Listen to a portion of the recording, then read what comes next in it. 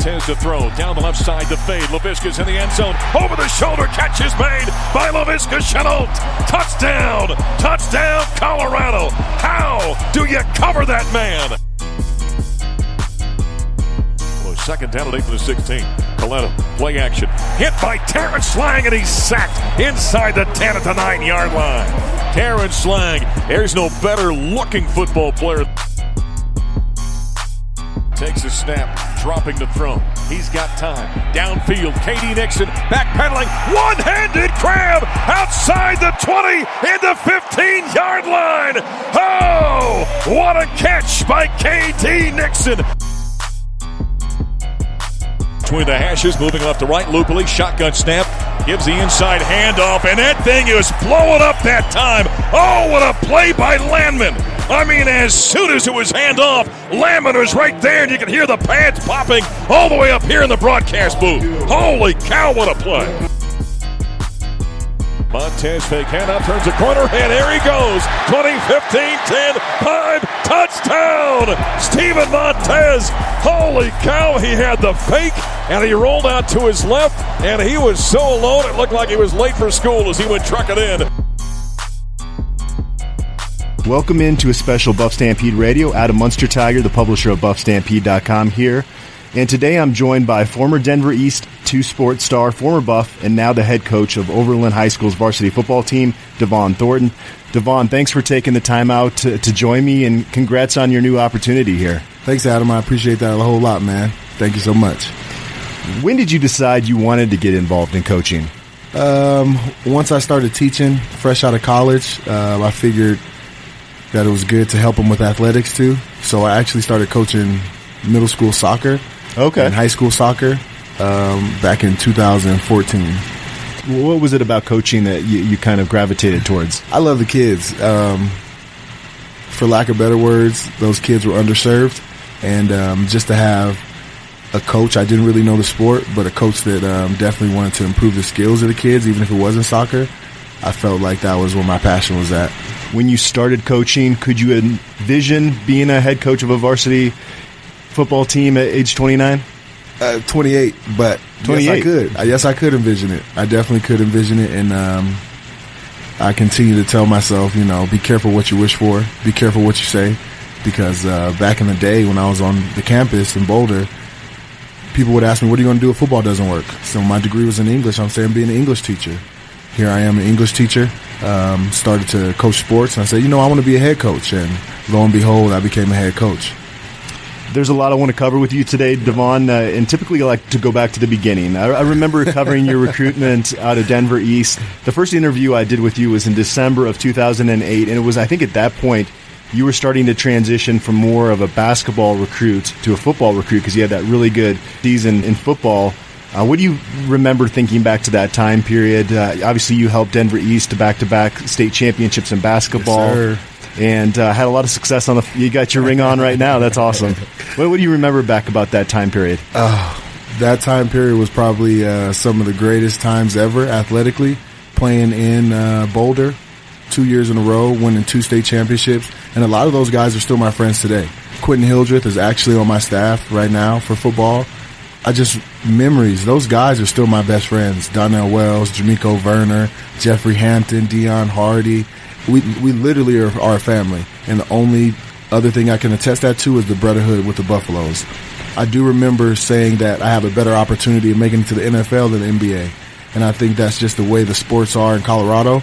I was 6'4", 200 pounds, and I was a 5. So now John Wall is probably 6'4", and he's a point guard. So I kind of had to figure out where my path was for my future. And I felt like football had trumped basketball, and I didn't have any basketball offers. And when I tell people that, they were super surprised. And I think people just figured I was going to do football. But basketball was my first love, 100%. So if you were 6'7", 6'8", might have been a different story? Oh, yeah, no doubt. I've been up at UNC with the coach that's the Buffaloes coach now. He was actually the basketball coach at UNC. Yeah. And I probably would have ended up there in Greeley.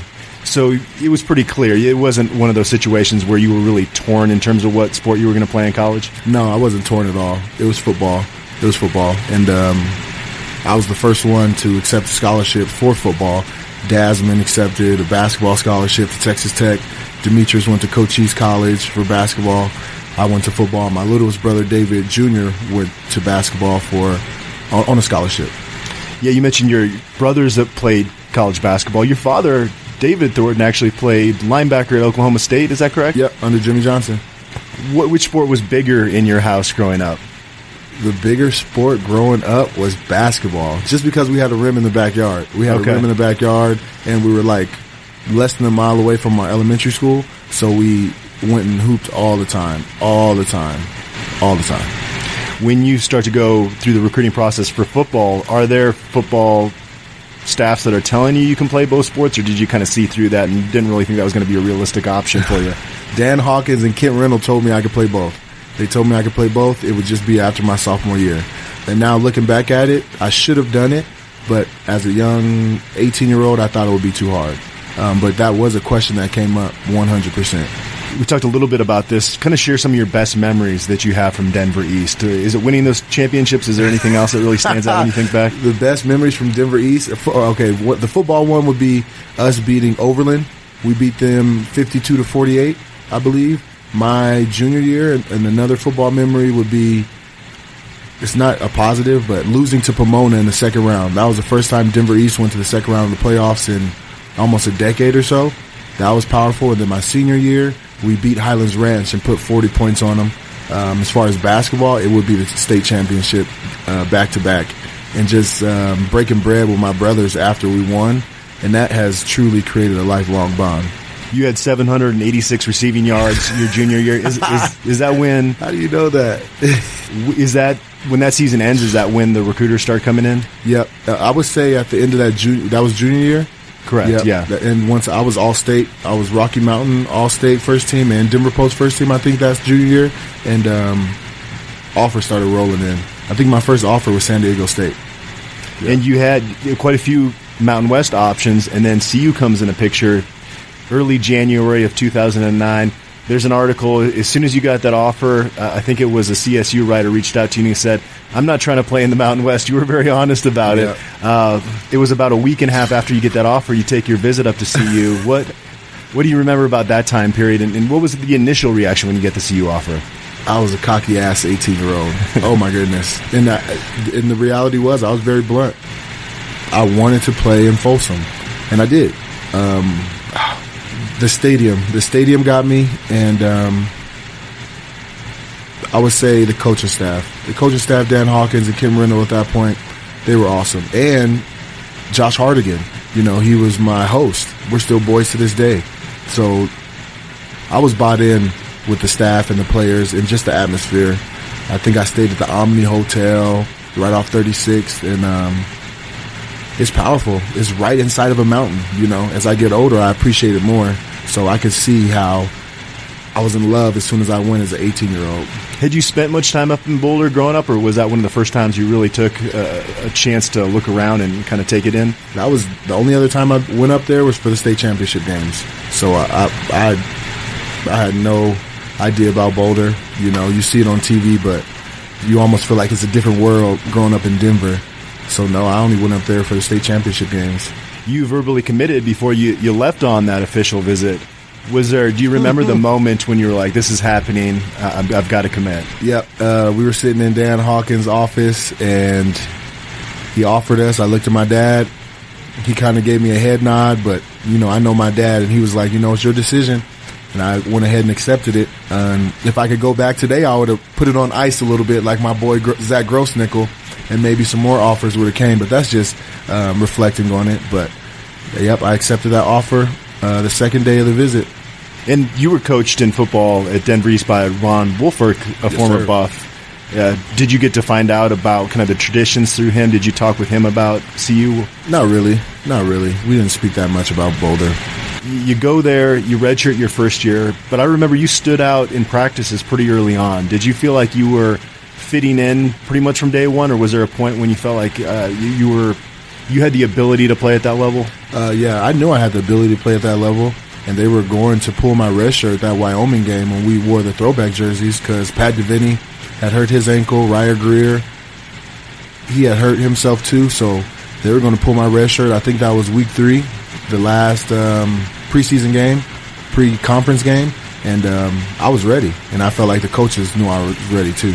You saw action in 10 games, 2 starts in 2010. Caught a touchdown pass from Cody Hawkins against Kansas on a third down play. What do you remember about that play, that moment? That's probably one of my greatest memories in Boulder.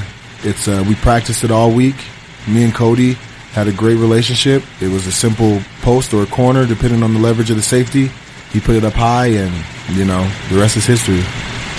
You were having a really good spring after your redshirt freshman season, but I think you had some injuries. Didn't you actually left practice in an ambulance with a neck injury? Yep, I got tackled on top of my head, and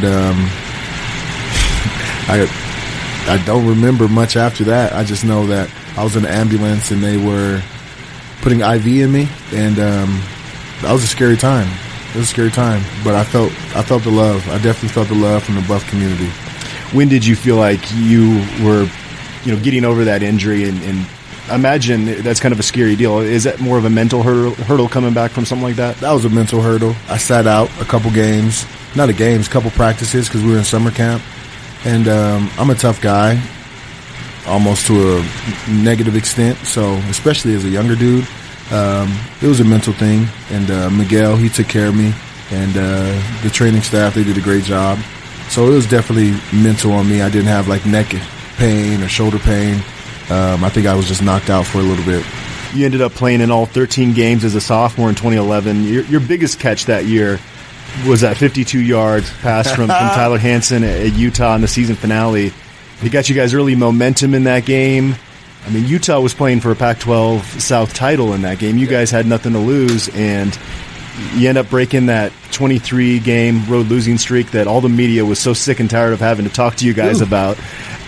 And I don't know if I've seen a celebration with this CU team, 17 years covering them, that was more jubilant than what we saw after that Utah game. What do you remember about that play and just that game in general? That play was time stopped. And I know people say that and you see that, but time literally stopped. And I'm looking at Tyler Hansen about 30 yards down the field, and he launches it. And, I should have scored. But, oh, man, that game, we were tired of hearing about the consecutive. Yeah. Was that the most losses consecutively in college football at that point? Yeah. Yeah. And so we knew it. And, people thought we were just so bad. But we work hard like everyone else. So to actually go into Utah, a hostile environment, and to get that win, we were walking on clouds. And for John Embry, that was his first year, wasn't it? Correct. We were walking on clouds. We went into the locker room, sang the fight song. That's why most of us are still friends to this day. And I think just because we went to war together, people thought we were the worst team in college football. And then on national TV, we went and beat a team that was fighting for a conference championship. Yeah. And that just tells you that any given Saturday, any given Friday, Thursday, they play on Wednesday now, any given day, any football team can win, 10-0 or 0-10. And you also beat Arizona on senior day before that, so you had won 2 of your last 3 games, broke that long streak. It seemed like people were excited about what the Buffaloes could do in 2012. Now that you have the benefit of hindsight here, what do you think happened that didn't allow the whole John Embry experiment to be successful in Boulder? John Embry didn't get enough time. I think the vision that he had and Eric Bieniemy, the vision they had, and J.D. Brockhart, those coaches, they had a vision, and that vision takes time. And I'm learning that as a coach myself, but I think we as players could have bought in a little more too. And this is me talking personally. I could have bought in way more than I did. But once you have someone there that didn't recruit you, that changes the entire game. Especially when you have, Kent Riddle sat in my house, Dan Hawkins came to my high school. Those are quality bonds and relationships that you'll never forget. So to have a brand new coach come in and put his own stamp on the program, you either are with it or you're not. And speaking for myself, I was not 100% with it. And if I could go back, I would buy in just a little bit more. And that may help him be there longer. You never know. So those are things that football players you have to live with, and those are things that you learn from too. Was it when John Embry was fired that you decided for your last year of eligibility, you kind of needed a change of scenery, or was it not related to all of that? It wasn't related to all that. That had a role to play. I was very in tune to like the comments and things going on, and one person had said Thornton saw the writing on the wall. I saw the writing on the wall, and I just didn't want to go through a whole new transition with the new coach. I did for about a week, but I had some personal things going on, and I just decided to leave. And I wanted to win too. As you mentioned before, I come from a winning tradition, football and basketball. And I was tired of losing, even if it was in one of the best conferences in the world with USC, UCLA. I wanted to win, and that was part of my decision. And I was going to graduate. So once I learned that you can graduate and transfer somewhere else, work on your master's, and still play football, I was sold on that. What were the main things that you learned during your time at CU that you were able to apply to your life after you finished your playing career? Consistency, work ethic, and I wholeheartedly believe that's why athletes are the best workers in the world. Just because we're trained from 18 years old to 23 years old, 22 years old to be on a schedule. And I think that prepared me, not knowingly, but it prepared me for what I'm doing today, what I did last year, and since I've been out of college.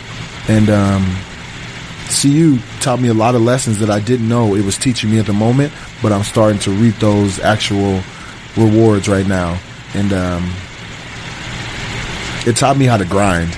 You know, when you go to camp, it's a grind. And you do that for 4 years straight. You go to a different state, turn back around, go back home, get back on your schedule, fly out. You know, you learn the system of how you want things to work and how to be successful with that system. And CU definitely taught me that. Does John Riston, do you reach out to him? How does Devon Thornton end up at CSU Pueblo? What was that process like? I reached out to John Riston, and there's another coach, I forget. He's still there. He's the DB's coach. He actually has a facility named after him. Coach Leo, they came to Boulder to come see me, and the tight ends coach. They came to Boulder to come see me. We talked it up for a little bit. I visited Pueblo. We shook hands, made that commitment to each other.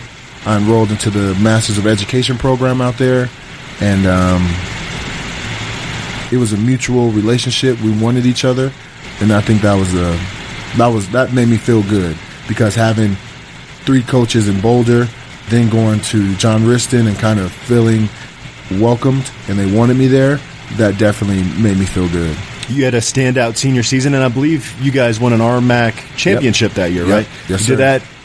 You mentioned you were just sick of losing. What was that season like, being able to have a championship your last year? To get a championship, RMAC championship, in Pueblo, it felt typical. It felt like that was the standard. So it was good to get back to a tradition of winning. And it was amazing to be one of the key vocal points of that team, just to know. It's kind of like, I still got it. Up in Boulder, a Division I, I don't care where you go, it can break you down. It can break you down mentally, physically, and going up to Pueblo in a smaller environment, a smaller community, that school definitely brought my love for football back. Because for a minute, I didn't know if I cared about football anymore, especially graduating. I'm like, I've been here 4 years. It felt like a job at that point. So going to Pueblo, it felt like I felt like a student athlete again, instead of just it being a job. Did you try to keep training once your senior season ended? How did you kind of transition into life as a civilian, I guess, for lack of a better term? Well, I went to Pro Day with the Broncos. I went to Pro Day in Pueblo. The Broncos came, the Raiders came, and my kids asked me, like, how come you didn't go pro? And I told them, like, those jobs, those businesses, those teams don't call you and tell you that they're not going to bring you on the team. You just have to move on with life. So after a couple months, I didn't hear anything. I started to figure out what I would do, and lo and behold, I became a middle school and high school English teacher at Rocafuerte Academy. It's a charter school, but that transition was very weird. For training for 3-4 months, and then going to Pro Day, and then hearing nothing, it's weird. It's one of the few jobs or professions that you don't hear back from anyone. So it was a good experience to go through, though. Given kind of the ups and downs of your journey throughout college, Once you got into coaching, does that give you a different perspective? And I imagine that's something that young people can kind of gravitate towards and kind of hopefully listen. Absolutely. So I start to see how Coach Embry saw things the past 3 months. And even when it comes to, for a second, he suspended me for 2 games. He suspended me for my last Rocky Mountain Showdown. And I understand what he was saying now. I understand how I was messing with the integrity of his football team. And it was wholeheartedly his team. And I did some things that messed with the integrity of his team. And at that age, I didn't know. I'm like, you guys brought me here. You know, I was emotional. You guys brought me here. I'm the prize. Like, how dare you talk to me like that? But I was foolish for even thinking that way or believing that he owed me something. I was supposed to work hard, do my job, handle my business, and I wasn't. So I have a great appreciation for John Embry, a great appreciation for Eric Bieniemy, a great appreciation for J.D. Brockhart, Kent Riddle, Dan Hawkins, just because they were trying to teach us stuff that they were trying to teach me things that I wasn't ready for. And I think I definitely appreciate them for that. And I hope they get to hear this. And like, okay, I did something right. Because you never know as a coach. You never know who you touched. Yeah. You never know who you affected in a positive or negative light. And as a coach now, that keeps you up at night sometimes. Just based off, okay, did I make the right decision? Did I do the right thing? So on and so forth. Does it give you more patience, too, with some of these guys if they're being a knucklehead on your team? It gives me patience, and it makes me set a standard, too. Just because I wholeheartedly believe that for you to have a program, you have to set a standard. And if they aren't meeting that standard, I'm not going to just cut them and tell them not to come back. But one thing Coach Riston told me was a leopard always keeps his stripes. You know, you may be able to fool me for X amount of time, but you're ultimately going to go back to the individual that you were trained to be. And sometimes that's a bad thing, and majority of the time that's a positive thing. But as a coach, you have to be aware of cancers on the team, things that can ruin your season, things that can ruin your opportunity as a head coach. So I definitely took away some things from them that I am applying right now. How would you describe yourself as a coach? As a coach, I'm a player's coach, and I am a perfectionist, only because I know what these kids, I've been where they want to go, and I know what it takes, and I've made enough mistakes to help guide them in the right direction so they won't make those same mistakes. And I think that my coaching style is very demanding, and I think that's what these kids in our generation need, and specifically the population we serve. The population we serve at Overland, you know, some people want to give it to them easily just because of whatever the circumstances may be at home or in their individual life, but life doesn't care about what's going on. You know, you have to meet that standard, and if you can meet that standard, life will be good to you. And I'm a living testament of that. You're in preseason camp right now. What kind of squad did you inherit here? You've been on the staff, so you know these guys already. You were an assistant here for 3 years before getting the head job? This will be my 3rd year. Okay. So I was an assistant for 2 years. This will be my 3rd year. The squad that I inherited is a squad that was underserved. So they've been here 4 years, and I'll be their 3rd coach. I meant to mention that to you. So they're in the exact same predicament as I was when McIntyre came to Boulder. So they're in a space where they're trying to figure out if they can trust me or not. So I've earned their trust only because I've been here 2 years. Now they're trying to figure out if I know what I'm talking about. And fortunately, unfortunately, they won't have 100% buy-in until we win. So when we go and play against Smoky Hill and we win, then they're going to say, okay, this crazy man that's so demanding, he actually knows what he's talking about. So the squad I inherited they've been underserved, but they're great athletes. They're some of the best athletes in the States. They're great kids, and they got beat up last year. We went 1-9, and they got beat up. They got their butts beat up. And now I think it's time for them to be successful. And that's where we're at right now. You're in a tough conference. You play Regis Jesuit, Cherry Creek, Eagle Crest. And you mentioned that first game about Smoky Hill. We're about a month away from that game. Yep. What are your emotions like as you kind of think ahead to what do you think that night's going to be like for you? 37 days away, and I'll be very transparent with you because I trust you. I'm nervous. I'm nervous, but I'm confident. And the nervousness comes more because as a teacher, you never know what the teenager's going to do. You can plan, you can differentiate different plans, but you never know what that 16 or 17-year-old is going to do. Friday night, the lights are on, and the stands are packed. So I can kind of combat that with the type of practices we have and the type of meetings and structure we have. But the best combat is just confidence. I'm confident as a head coach. I'm confident that we're going to win. And I've truly seen these student athletes take my confidence and embody it themselves. They are truly taking on the characteristics of their head coach. And I can appreciate that. Obviously, you want to win games here, but what is your ultimate goal as a head coach at Overland? My ultimate goal as a head coach at Overland is for these young men to come back and be good fathers, husbands. And it sounds like a college coach's spiel, but, you know, you want these young men to come back and be successful. You want them to be good people. You want them to be able to get a job. So if I can narrow it down to one thing, what I want out of these young men are to be good in the community. I want them to be nice to their teachers. I want them to be individuals that their friends can reach out to if something wrong is happening. And that's a very unique question because as I've been with them probably for 60 plus days, I get more concerned about what type of young men I'm building. And the wins and losses are they're going to come and go. But I want to know, like, what am I presenting to them? What mannerisms am I presenting to them that they may take away? And that's important to me. Those young men coming back and saying, "Hey, coach, I'm doing okay in life." You know, that's what I want out of these young men. That's awesome. With CU, do you ever get back up there? When's the last time you were up in Boulder? We went up there for a 7-on-7 camp, and I saw Darian Hagan. I saw Scott. He's like the head man now, just as far as the logistics. We actually went to the championship, and we lost in Folsom. Nice. Yep, we lost in Folsom to Centaurus. We won 6 games up there, 7-on-7. So that was the first stage of us kind of feeling what winning felt like.